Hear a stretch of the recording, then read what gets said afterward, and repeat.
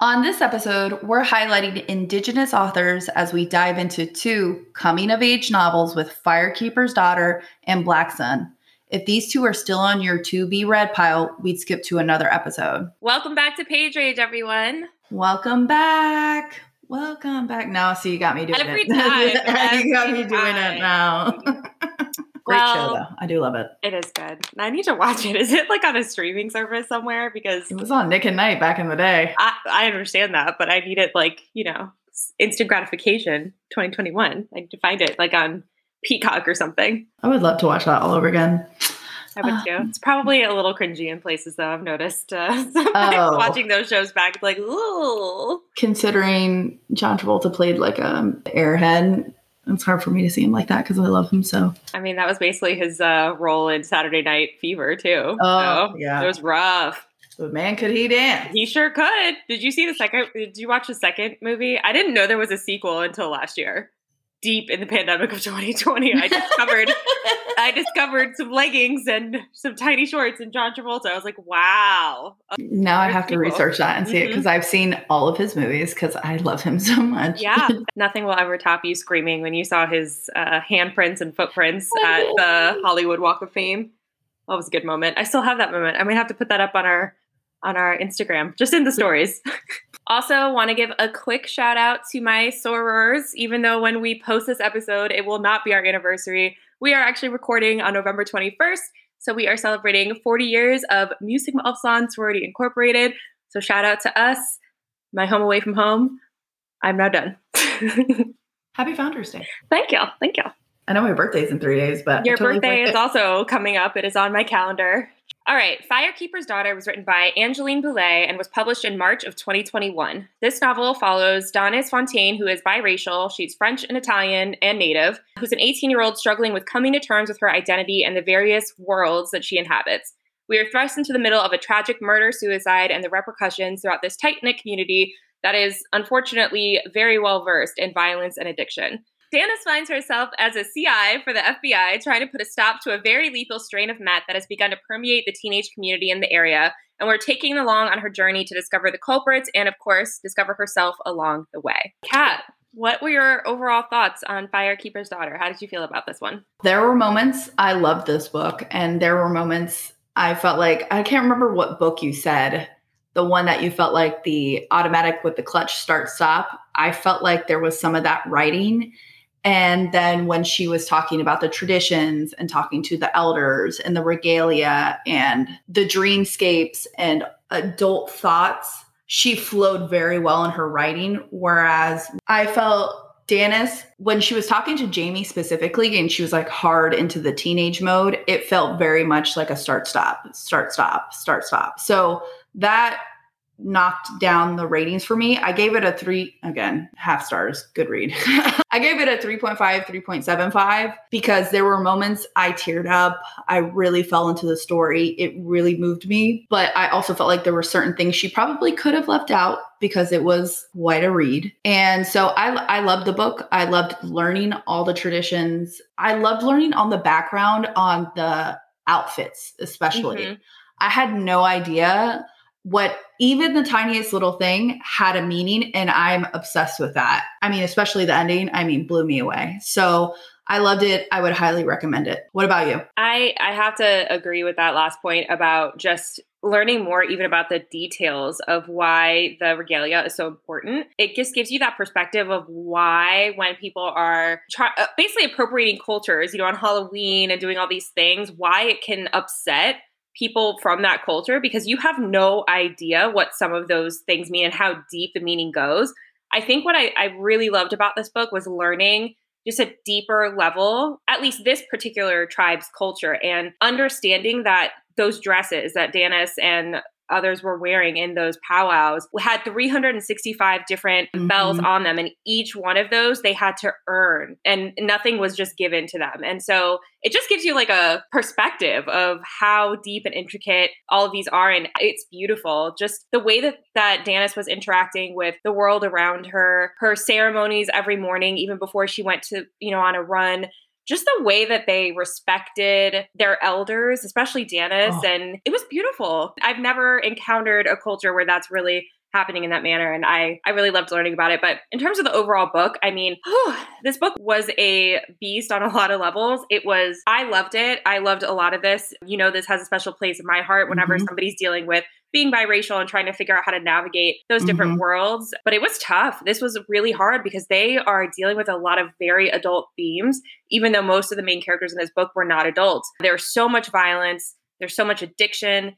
They lost, like 4 or 5 people back to back. And that wasn't even out of the norm. And that just shook me as a person. But I think one of the most important things that they talked about throughout this whole book was violence against women, and especially how Native women are treated. And I know we've seen this pop up in the media quite a bit, where it's, you know, the difference between a Native or a woman of color going missing, and then, you know, the response times and things like that. And there's a very severe issue. So that really shook me. This book was definitely an emotional read, but I definitely recommend it. I loved it. I agree with you. The abuse on women, I mean, let's talk about the Call Me Grant guy. That shook me to the core. That was disgusting in all kinds of levels. Yeah. And I felt such an inner rage. Yeah, I needed some vindication, but it was real life. So they were trying to show how it would actually be handled. And unfortunately, what happened in the book is most likely how it would have been handled. Yeah, so. Trash for the cover art for the book. Oh my God, this book is beautiful. Stunning. It's one of the prettiest I've seen. It's beautiful. I mean,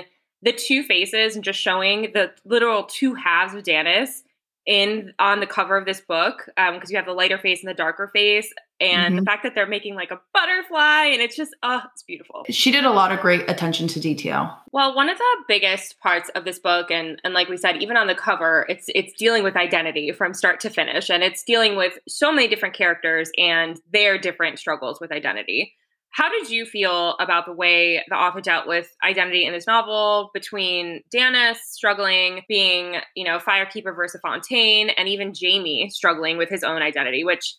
It's hard for me to even put into words because I'm just an outsider viewing somebody else's perspective. I am white. So there's no other kinds of identity crises I deal with. So it was interesting to see how she struggled. I have to say, Danis was one of the most disciplined, respectful. Oh my gosh, yes. At such a young age, she wrote her with such integrity and all the things people even now don't even have in my 30s, you know, and I was blown away by that. And I think she did very well accepting and honoring both sides of her family. I was really impressed with her as a character. Jamie, I felt, I'm going to be real, when Jamie did his, it didn't hit as hard. I kept forgetting, like in my head, I was like, dude, you're in the FBI, you know, like I was like, there's bigger issues going on. You know, that's what I kept thinking. So I didn't put as much into Jamie as I did Danis. She was built so well. She had her little flaws because she was a teenager, and who doesn't have flaws as a teenager? Yes. So I thought Boulley wrote her in a very well-rounded person, and I can't see anybody reading this book and not liking her so much as a character. What about you? Yeah, she was a very thoughtful human, especially at that age. For me, this book, it hit home in a lot of places because I'm also mixed race, and I grew up with very different cultures within my family. My mom's family being European, German, not even like the normal Protestant white Anglo-Saxon, but like German, Eastern European. And my dad's family being just like a giant mix of Black and Native, which was also interesting to see them actually discussing a lot of this, because the way that Native and Black cultures have really fused together in history is not talked about a lot, but it's very much a thing. I have it in my family, so I see it firsthand. For me, I felt so much for this character, the struggle of the Firekeeper versus Fontaine. I know exactly what that feels like to inhabit what feels like multiple worlds, where I'm inhabiting traditionally white spaces, even though I'm seen as other, but then going more so into more spaces that are owned by, you know, my Black family or other minorities, and still not being seen as fully a part of it because there's still something different about me because of the fact that I am biracial. I grew up in very white areas, so I just have a very different perspective of life. And I really felt Danis's character because of that. I understood the struggle of trying to really feel for your cultural identity, and I was very jealous. She had that tie to her culture that I really didn't have growing up. I was kept very separate from my dad's side of the family. So I was jealous that she had that at a young age. And it's like, even though she was still struggling to be a part of it, she still had a connection. She had a family member that was really reaching out. I did have family members that tried to reach out, but it was tough. It was definitely tough. So I definitely felt for it. I totally understood the struggle feel it 100%. And it's hard for her because like she would go, onto the res and they're talking about her being a Fontaine and growing up in the big house and being bougie. And you're seeing her interact with her Grand Mary, and Grand Mary is talking about, Native people, and she's looking down on them. And she's like, oh, Dennis, you're not a part of that. I had that happen. Like I had my own like step grandparents say the same things to me. How do we differentiate that? It's very strange the way people try and separate you from other in their head when they're family. So I got it. And with Jamie's was interesting. I do agree it was more of like a backstory. Yes. But I think what I felt for him was the fact that exactly like me, I didn't always have that close connection with my dad's side of the family. So I didn't really get to know a lot about that side of my culture at a young age. And I think he was struggling with that. I think he was like suddenly immersed with Janice, who had this beautiful culture around her and actually knew where she came from, even though it was, problematic. And he was still struggling to figure out who he was.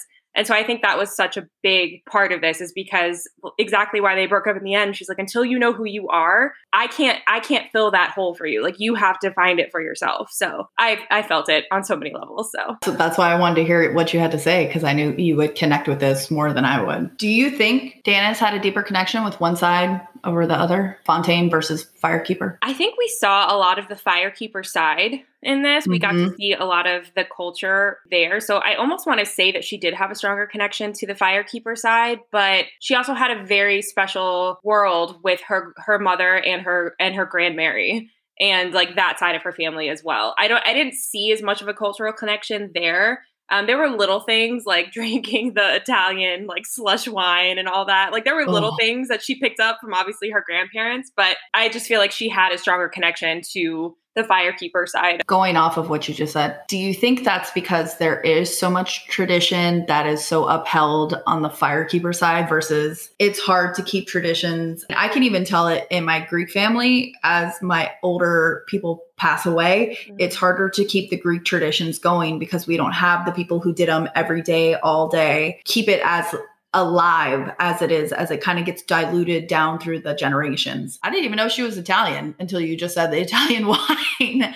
I never caught that. I feel like that's probably the reason she pulled so hard to the Firekeeper, is because their traditions are still so strong, so well versed within their younger generations. I completely understand why she pulled to the Firekeeper side. Yeah, I mean, I think that can be a part of it. I think Native Americans as a whole have obviously been through hell and back, as have most of the people of color, unfortunately, in our country. And they had to fight to regain their culture because, unfortunately, white America and various religions try to stamp out their culture. The fact that we even have some semblance of this is incredible, but I think that's also why it's so strong, is because they had to fight so hard to hold on to it. For like my grandmother and my mom, I think it was harder because there's definitely an age gap. So between me and my grandmother, there was 80 years. So I grew up in like an older family just in general. Her mother, my great grandmother, was actually the one who came over from Germany. But in that time, I don't want to say it was similar because white immigrants do not have the same experience that immigrants of color do in any capacity. But at the same time, there was this pressure to assimilate and to become American and change your name and get rid of everything that made you different. I think a lot of the culture was unfortunately lost because of that. It was just a time where you didn't really celebrate those traditions and things like that. So I think it was a lot of unfortunate timing. I agree. I just don't think it's as strong on that side. So maybe that's what it was for Dennis's family as well. Backpacking off that, this book deals with a lot of heavy subjects, including the especially harmful to communities of color and Native communities, like addiction and violence against women. How did you feel as a reader about the way the author dealt with these topics? I think she dealt with them in as good of a way as you possibly can. I think it was just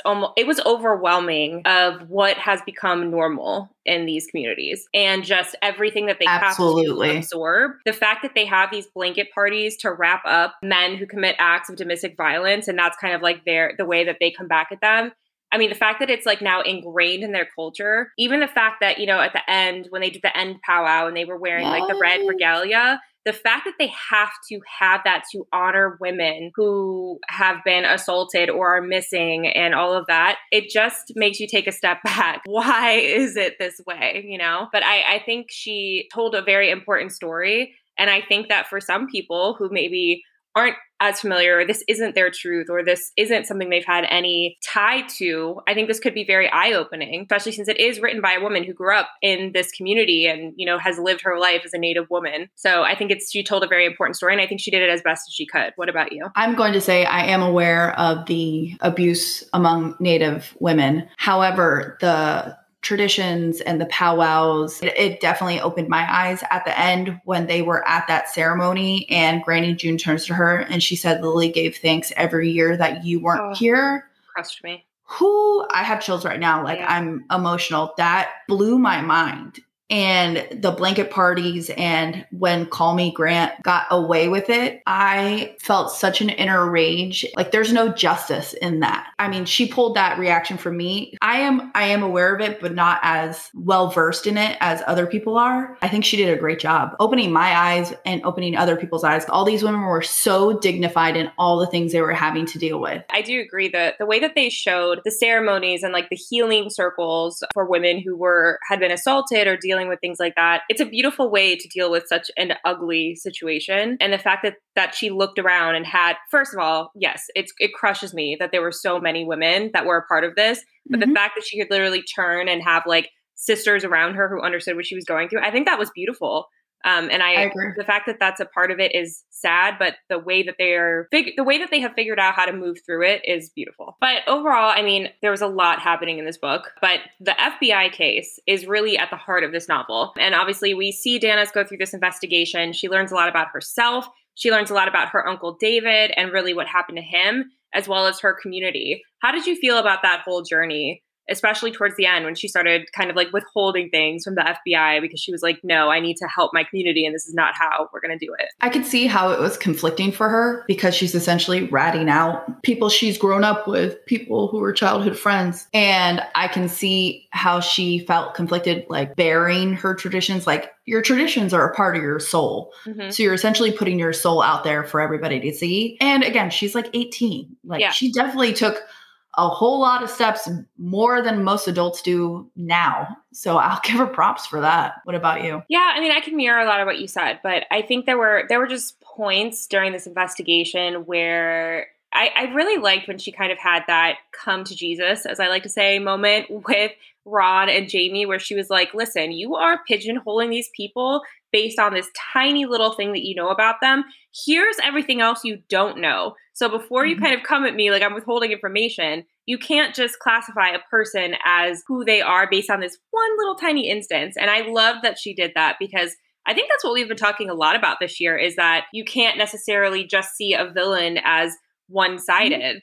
There's definitely like a backstory. There's a reason why this person is this way. So I think that was a really important moment. And I love that she said that because she definitely made them take a step back. She checked them. She checked them real hard. Checked them real hard. And I thought that was a really good moment for her. But I mean, overall, this investigation, I mean, it was crazy. I can't imagine A, being tapped by the FBI to be like an informant. B, finding out that she very well was somebody that they were watching because of what was going on with her bank account. And then just really uncovering how deep this rabbit hole went. So many people that she loved or were close with were involved. It was crazy. She handled this so well because I would have been just a basket case it's just like everything's a lie around you, you know? I would have been traumatized for life, for sure. Absolutely. I would have needed a lot of therapy after that.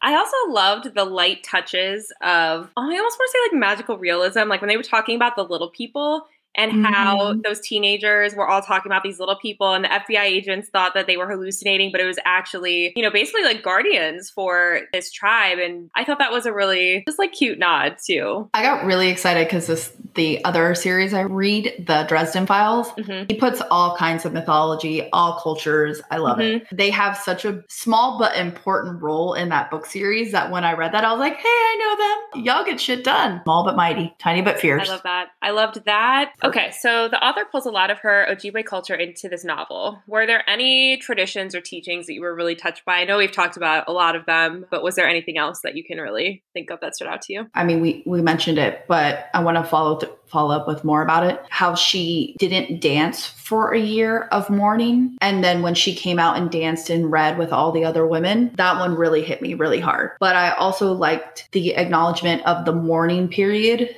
that one I especially loved. Yeah. What about you? There were so many things that I really enjoyed. I loved that they honored like crossing the river every time they did it, because they're like, it's a different river every time. I also really enjoyed when she was like just doing flashbacks about when she became a woman, like when she got her period for the first time, and they were like, okay, are you going to fast? Are you going to do this? And she was just talking about the berry thing with her Aunt Teddy, and like how she was like torturing her with like taking her blueberry picking and all that. And then when she finally got to have those blueberries and the strawberries at the end of it, at the end of that time, it's like every moment, there's just so much thought behind it. And it just makes all of those little parts of life that much more meaningful because they had so many different traditions. I also loved when they had their like coming of age moment that she was talking about. And I think she said her and Stormy had kind of done it together where they were basically like out in the wilderness fasting. I loved how they talked about Stormy's dad and how his parents dealt and struggled with addiction, but his dad was always there for him. And so they were talking about how they were out and they were cold and they were shaking when they were fasting outside, but she could still hear the dad drumming from like the tree stand. Yes. And how even when at the end of the novel, when Stormy is in jail because he literally just won't talk, he just shut down, his dad was outside drumming so that he knew that he was there. It killed me. Like it just killed me because again, they were not letting any of those people be one-sided. Like, yes, he was an addict, but he was also a really good dad. So I love that they made people whole. I also want to I made a note about the part with the period. There was a few lines in there that I absolutely loved. Women are the most powerful during their period, and we carry our own fire and medicine within. Our moon is our mighty time. I love that. Why isn't that taught all the time? I wish it was. First got it. You know what? I love that. That's also what makes me sad about the way America had to be America sometimes is, can you think about how different we might have been if we had like embraced Native culture instead of trying to stamp it out? Like that could have been something we grew up with because that would have been American culture. And that makes me so sad because we would have had all of this as a part of like growing up and that would have been awesome. I was like, oh, I love that. I love that. And I also loved Aunt Teddy was probably my favorite Aunt Teddy character. was awesome. Aunt Teddy and the elders, man, I really enjoyed them. Grandma June, all her crew. I loved them. I loved Mini Mustang. The Mini Mustang. I enjoyed them so much. I just want to be their friend and hang out with them and drive them to lunch. We love us some elderly crew. And I'm not ashamed of that. I'm not either. I do love them. Also, can we talk about the way that they honor people who have passed with like the 4 different days and like sending them off and how each day had such a beautiful meaning? Like there was a day for atonement. There was it was incredible. And even at the end of the book, what got me was when Grandmary passed away and Dennis and her mom were in the hospital because Dennis was recovering from her near-death experience. And her Aunt Teddy did that for Grandmary. Even though Grandmary looked down on Native people her whole life, she still kept those fires going and made sure that she was honored. What is that? That's amazing. Yeah, I'm telling you, Teddy came through clutch on so many things. She really did. She was great. She was good people. Speaking of all the elders we loved, which one's coming of age story would you most want to read? Which one were you most interested in? Oh my God. I think I need Granny June and Minnie Mustang. I think I need to like experience their generation, basically the whole generation of elders that we love. I need to see them like young and running around crazy. I agree. I love all of you. The elders. They were, even Grandmary had her moments. Like I said, I got a very good idea of who she was. I think one of my favorite moments, Grandmary, was the fact that Dennis and her mom every single day in the hospital would make sure to put on her red lipstick. And then it tied in at the end when Janice was in the hospital. And one of her first recollections of kind of like coming back, she feels her mom putting something on her. And she's basically like, this hoe had better not be putting red lipstick on me. But it wasn't red. It was like a nice pop in pink or something. And I was cracking up. I love that that was their own little tradition that they had. And it killed me. That was so funny. It reminded me of my grandma, because my grandma, that age never went out of the house unless they were fully made up. My grandmother used to tell me that all the time. She's like, never leave the house unless you're fully ready to see anybody. I can't imagine my grandmother seeing us now, like in sweats and like yoga pants and stuff. She would not be pleased with. Do you think Jamie and Donis are going to get together? I do. I do, because of the fact that she literally had a premonition of their child. I think that also helped her to be able to let go and know that this was like the best thing for them at the time, but that when they were meant to be together, it was going to work out. But I do. I don't think it's going to be an immediate thing. I think it's going to take some time, but I do think they're going to be together. How did you feel about her and Jamie, though? Like from the beginning throughout the novel, how did you feel about that relationship? Did you think it was real? Did you think he was playing her? Oh, yeah, for sure. I thought he was. And then when he slipped the I love you, I was like, okay. I would have reacted just like her. Well, not because she had the thing with TJ. Yeah. It was a little fast. It stressed me out a little bit. Yeah. Yeah. I was like, oh my God, you're 22, man. Like, she just turned 18. I felt a little iffy about that, to be honest. But when at the end, when he wanted to get close to you, I thought, oh, that ship sailed a while ago. I was like, he ain't that good of an actor. No. Like, come on. That's I was like, I didn't believe that for a second. I liked them, and I liked the fact that it ended up being him actually falling for her. He was just so cute with her. Like, they were just, and it's funny because she's like this hockey player and she's like a bro, and you know, nobody wanted to go near her because they were terrified of her brother, as they should be, because he was actually like, you know, really not a good person. But like the little moments where he would just come up and he would just spin her and keep walking, and they're like, okay, Patrick Swayze. Like, I was dying because I could just see it in my head. I'm actually very excited to see this become a show. So me too. I want to see who they cast. I really hope they do all of Native casts. I think they have to. And it's going to be the Obama's Higher Ground Productions that are doing it alongside of the author. So it's going to be a Native cast. I love that. Very excited about that. They haven't obviously released any information about it, but I think they're going to do it well, and I can't wait. I'm probably going to cry through the whole thing, but I'm very excited. Here for it. Well, how did you feel about the ending overall? Obviously, we talked about Jamie and Dennis and where that ended, but how did you feel about the way everything shook out with Mike and Levi and Dana Firekeeper? I'm not going to lie. I wanted a little bit more to happen to all of them. I didn't feel as vindicated as I wanted to be. I thought Mike should have been caught and had a blanket party. I thought Grant should have had a blanket party. Several, and then tossed off the cliff. Yeah, gone to real prison. I also wanted Dana Firekeeper to have, I don't know, some kind of more demotion. Yeah. Like remorse, like more demotions, more thrown to the side in as much way possible.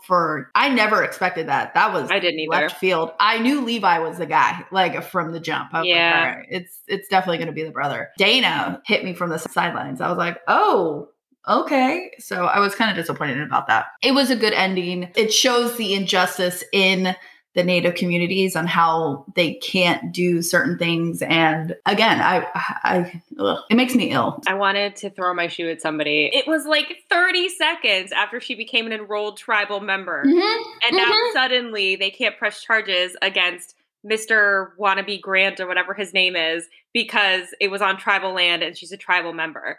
And I hate the way they use that against them. That's supposed to be there to protect Native people, and they're using it in a way to not punish white men that are going on to like reservations to just fuck shit up. And that makes me so angry. Like that made me infuriated. So I was very frustrated at the end of this. I get it. I think she made the right decisions and not having everything be like a happy ending and everything super buttoned up and all this stuff. Like she made the right decisions because it shows how things actually are probably working out. I wanted Art and Teddy to come out like full guns blazing, not gonna lie. That would have been amazing. Grant. I wanted Art's like nice teddy bear to like go full rage, beat some ass, but like behind Teddy, because Teddy was probably gonna be leading the charge. I wanted that to happen. For sure. That's really what I wanted for her. Overall, I do think this was a great book. I, like I said, was very moved by a lot of this. It was dealing with a lot of very tough situations. So, be prepared for that if you are going to read it. It does deal with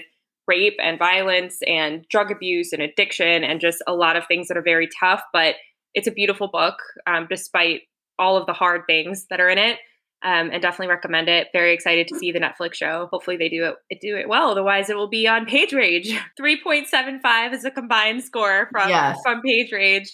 So definitely recommend this read. Absolutely, 1,000%. I really do recommend this. It was very eye-opening for somebody who has no ties to the Native community and is very not as educated. So it's definitely eye-opening. And if you like to delve yourselves into other communities, other mythologies outside traditions, I highly suggest this. On to our next book that we dove into. Black Sun is an epic fantasy novel written by Rebecca Roanhorse and was published October 13th, 2020. This novel brings fantasy to the Americas, inspired by pre-Columbian indigenous civilizations. This novel follows several key characters flashing between a decade in the past to a few days prior to an event called the Convergent. We are thrust into a Game of Thrones, Grishaverse-esque world where power is being held by a priesthood struggling to hold on to the relevance as the Crow clan begins the journey to avenge a genocide of the past.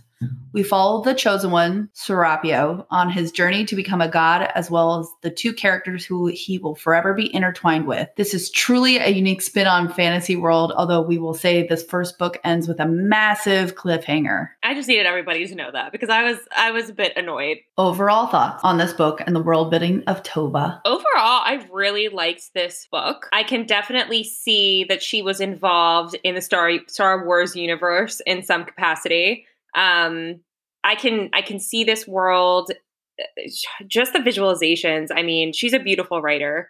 I really did enjoy it, but will warn everyone that there is a lot of world building here, very similar to any other big, massive fantasy series. Like, this is really setting it up. So, I'm going to say like the first probably 25% of this book, you're just really world building. So you're in it for the long haul because we all know the second book is just the bridge to the third book. So I'm in it to the third book at this point. So I need them to start popping out so I can see what happens. But overall, I did really enjoy this book. What about you? I have to say the world building was intense.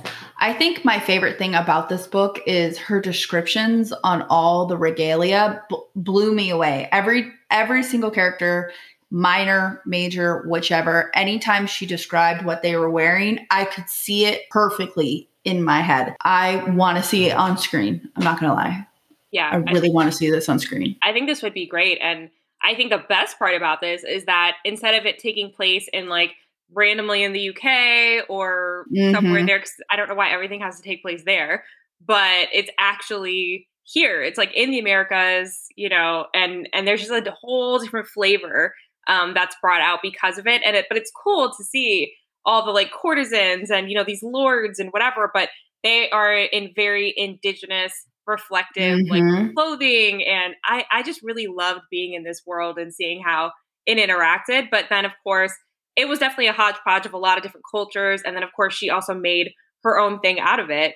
But I thought it was very well done. What did you think of the major city and town settings? Tova versus... I was slightly terrified when they were talking about having to cross everywhere on those little tiny bridges. I just imagine massively high bridges, just connecting over like nothing. Kind of like Indiana Jones, like that scene. Yep, Raiders of the Lost Ark. That's where I went. What's in my head. And so I was like, oh God. So that made me very nervous for them. But I thought it was very interesting. I think it was very well placed I think it was towards the beginning when the Sun Priest went on that tour of the city. So you kind of you just got familiarized with the layout and what was happening and what was going on. So I thought that was interesting, but it was also like a very big contrast of Quechua versus Tova and just seeing the differences in like the gender roles and the religion and just how separate those two worlds were. What about you? I think they did a great job. I build from something I know. So Tova was like New York and Quechua is like little, like Tarpon Springs, right? Yeah. Kind of thing, like a little fishing town. That's what I thought of it because that's what they're big on. I think her world building in itself was very well drawn out. Like I just said before, not only on her outfits and clothes and what they wore, I really want to see all this stuff brought to screen. I really want to see what they can do with it with a good budget.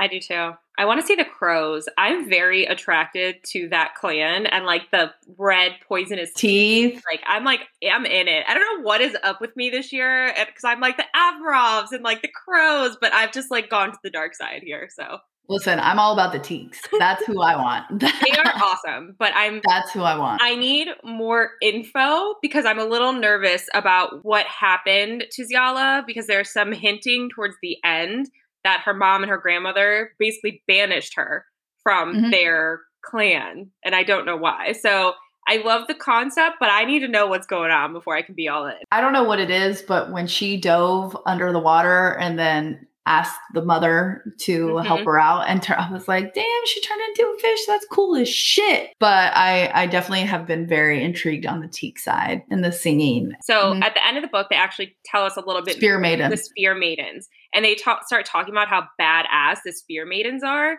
And so I have a feeling that as these worlds build, the Spear Maidens may very well become one of my favorite. I'm getting very like Iron Teeth clan vibes from them, or even Valkyrie, and especially because I don't think there's many of them left at this point. So that could be a really cool little side story. We'll see where she takes it, but that could be intriguing. But right now I'm like loving the crows. So well, then I'll jump ship and go to the Spear Maidens. So who was your favorite character out of the 4? And who was your least favorite? Giallo is definitely my favorite out of the 4.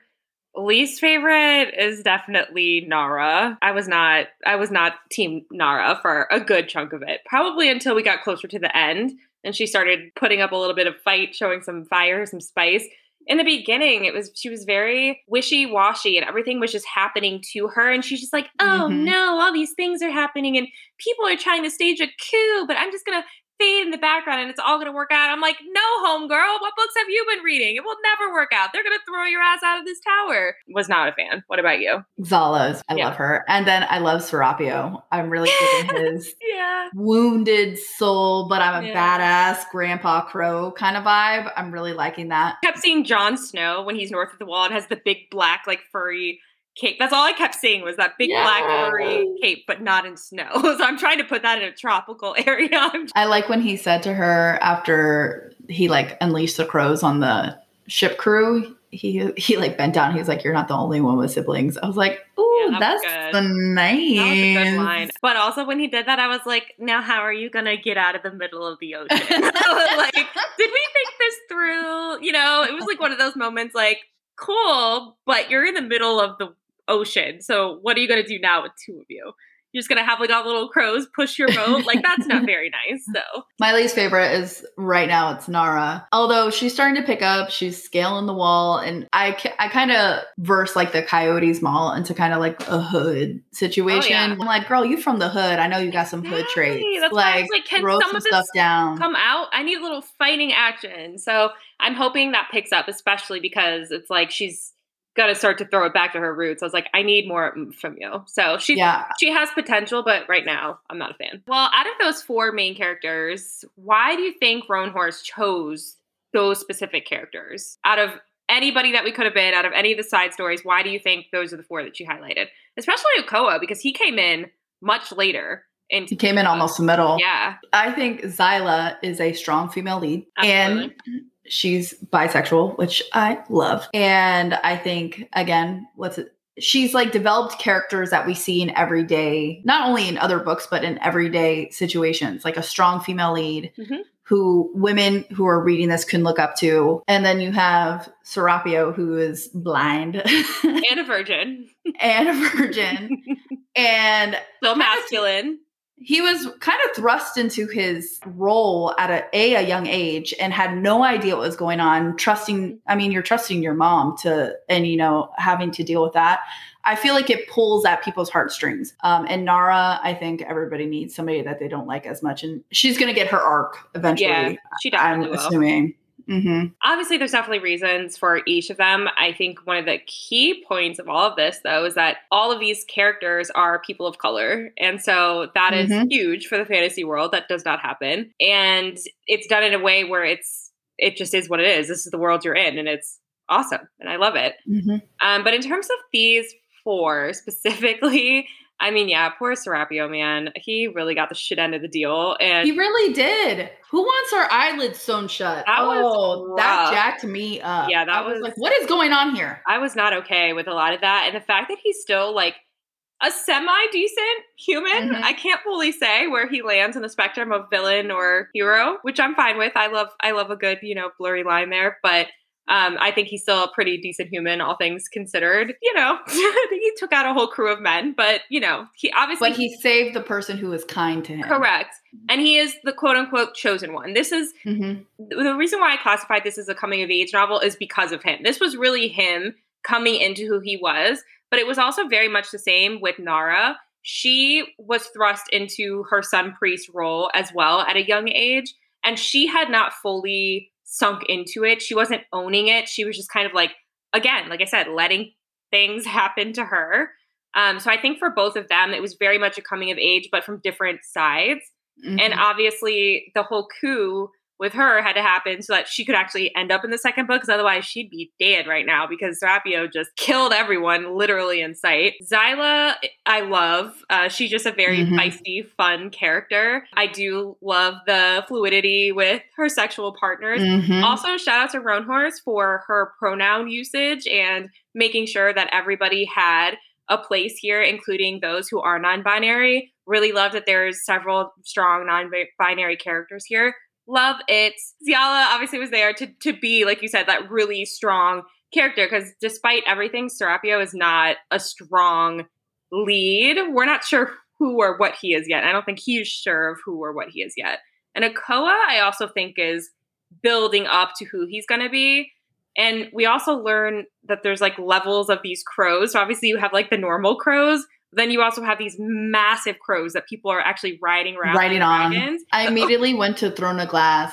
Yes, when I realized that they were riders. Big, yes, then I got there. But at first I was like, what's happening? I don't understand. I think I'm seeing a lot of similarities. Like I can see Nara being kind of a Jaime Lannister kind of thing where she's like fucking up and here, get your shit together. Get it together, Nara. You could be better than this.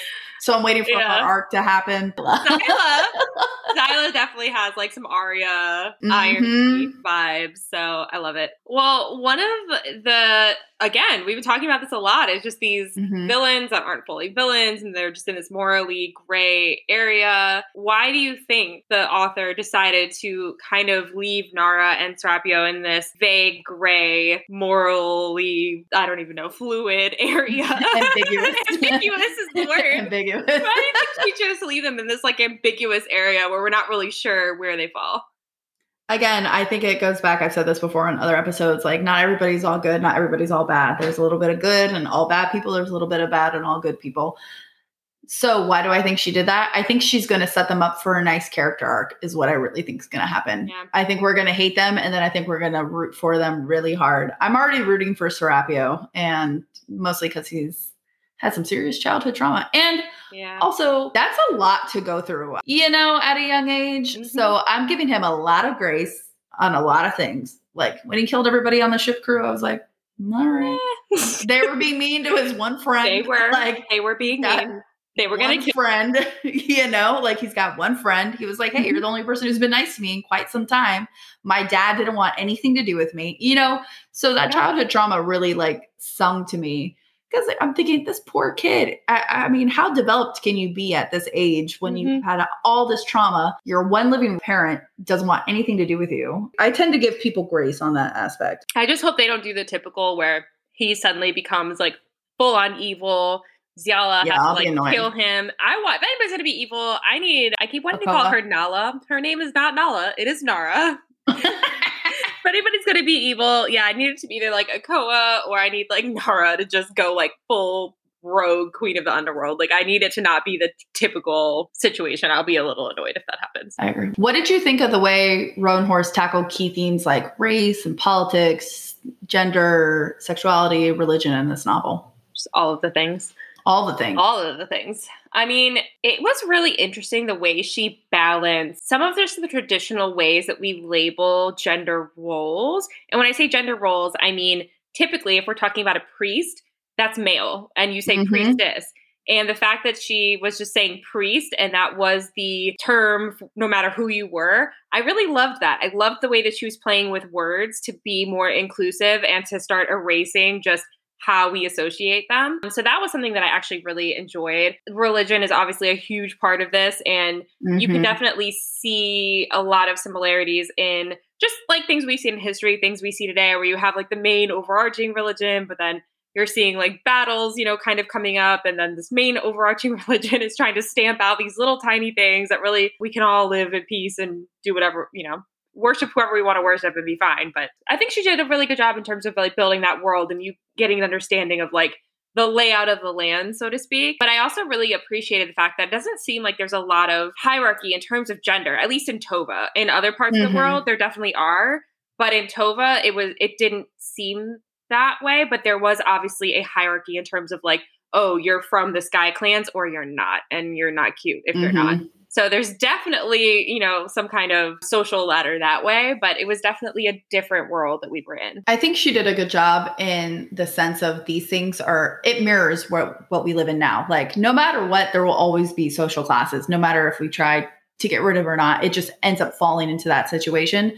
Just like, I mean, history has very much shown that certain religions will try to stamp out other religions that they don't know, that they're afraid of, that they don't understand, et cetera, et cetera. I definitely can see that. I think she did a great job of that being an undertone in her book. So if there was a side story, which one would you want to read about? I think I've already said it, but definitely the Spear Maidens. I would like to know what's going on over there. I would also like some more backstory on the 3, I don't want to call them trainers, but like the 3 like tutors that Serapio had and how they were connected with his mother. I'm assuming we're going to find out more as the stories continue, but I'm definitely interested to hear more about that backstory. And also, I need to know what's going on with the Teeks.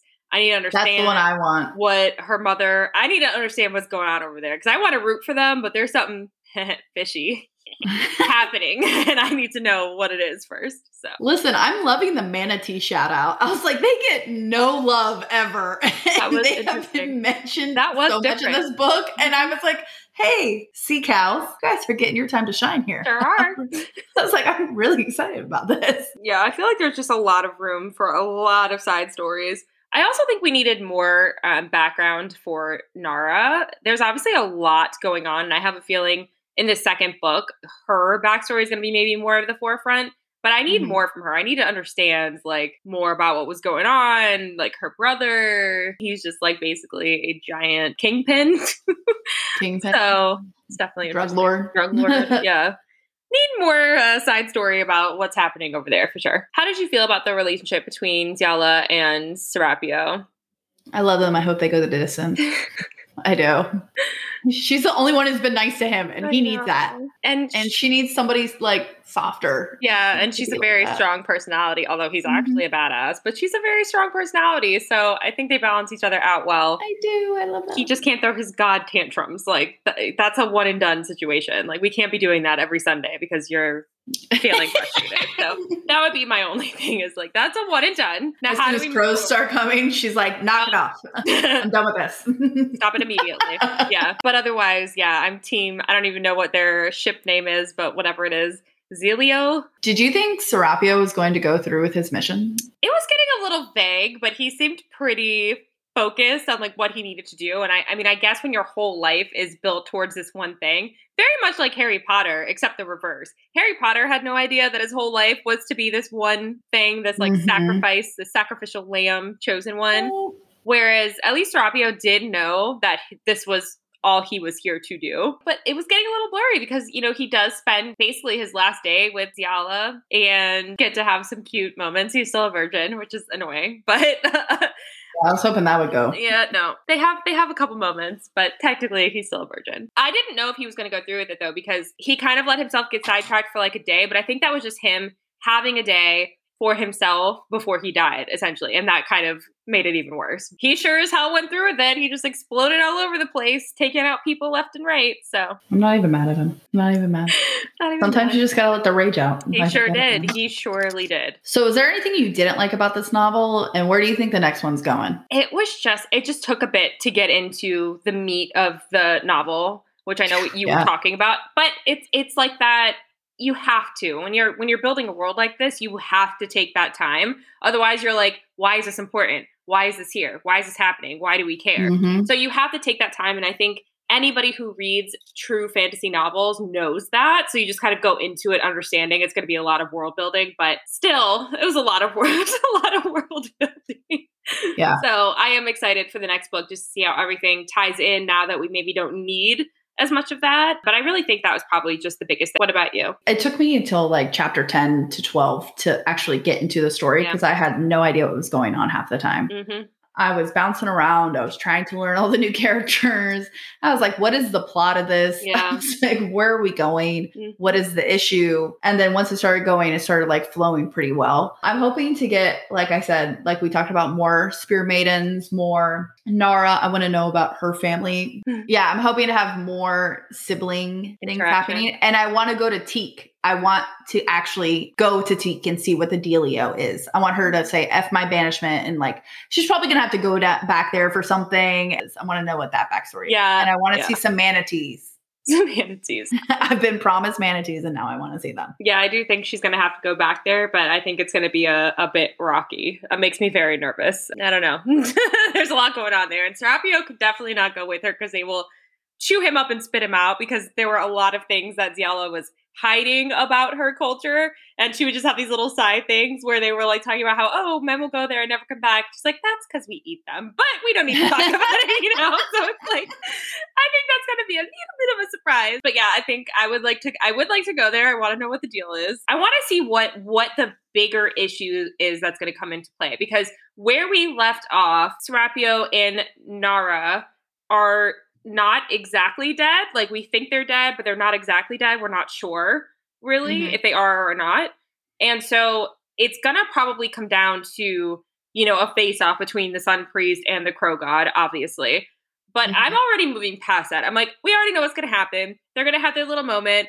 Somehow they're gonna like band together. Who is the actual nemesis gonna be? Like, who is gonna be the overarching force that they're gonna be banding together to come at? Because we know it's not just going to end here. So like, where are we actually? Who's the big bad? But I'm excited. I'm excited for the next two, because obviously I'm not going to get a lot of answers in book 2 either. I think the next one actually comes out in like April of next year. So highly recommend. Definitely recommend this, especially if you love, actually mostly if you love fantasy and you're prepared for some world building. Definitely recommend this. If that's not your scene, I don't know if you're going to love this one. If that's it, you might still enjoy it, but it's probably going to be frustrating for you in the beginning. We want to hear from you. Who are some of your favorite Indigenous authors? Did Firekeeper's Daughter shake you to your core like it did us? Did you also yell at the end of Black Sun? Email us at hello@pageragepodcast.com or DM us on Insta at pagerage_podcast. And of course, please subscribe to our show on your favorite podcast network.